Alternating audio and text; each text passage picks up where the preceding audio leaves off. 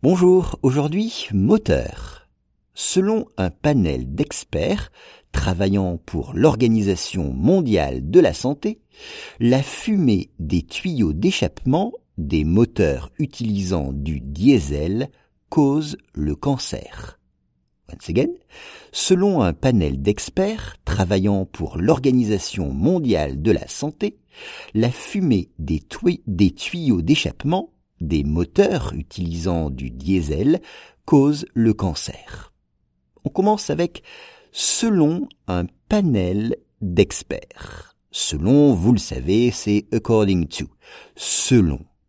Donc c'est l'avis d'un panel d'experts. Là, c'est comme en anglais. Travaillant. Travaillant, participe présent du verbe travailler. To work, travailler. Exemple, j'ai travaillé pendant 20 ans dans une école. J'ai travaillé pendant 20 ans dans une école. Là, ces experts travaillent pour l'Organisation mondiale de la santé. Alors, on parle très souvent de cette organisation en ce moment avec la pandémie de Covid-19. L'Organisation mondiale de la santé, c'est World Health Organization. C'est ça, l'Organisation mondiale de la santé.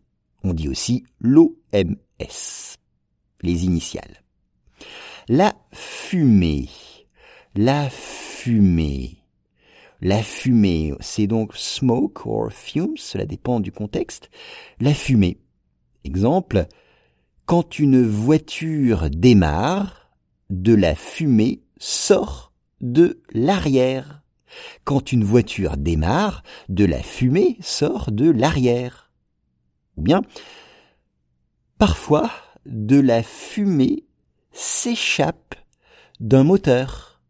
Parfois, de la fumée s'échappe d'un moteur. Alors, s'échappe, ça veut dire sort d'un moteur.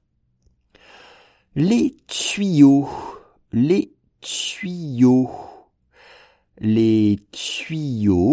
Un tuyau, c'est un tube.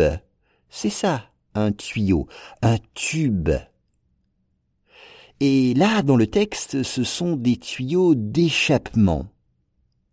Des tuyaux d'échappement.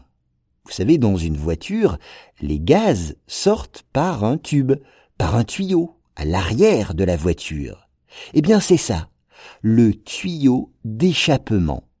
Regardez bien l'orthographe dans le texte. Le tuyau d'échappement. Car échappement vient du verbe échapper, ce qui veut dire sortir. Échapper, c'est sortir. Un moteur, engine, un moteur.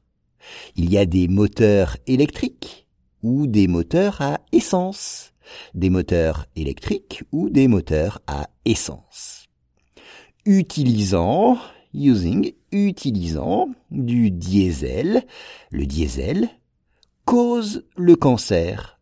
Cause, c'est le verbe causer, c'est-à-dire avoir pour effet, avoir pour conséquence, c'est causer. Ici, on pourrait dire la cigarette cause le cancer. La cigarette cause le cancer. Ou bien les nuages causent la pluie. Les nuages causent la pluie.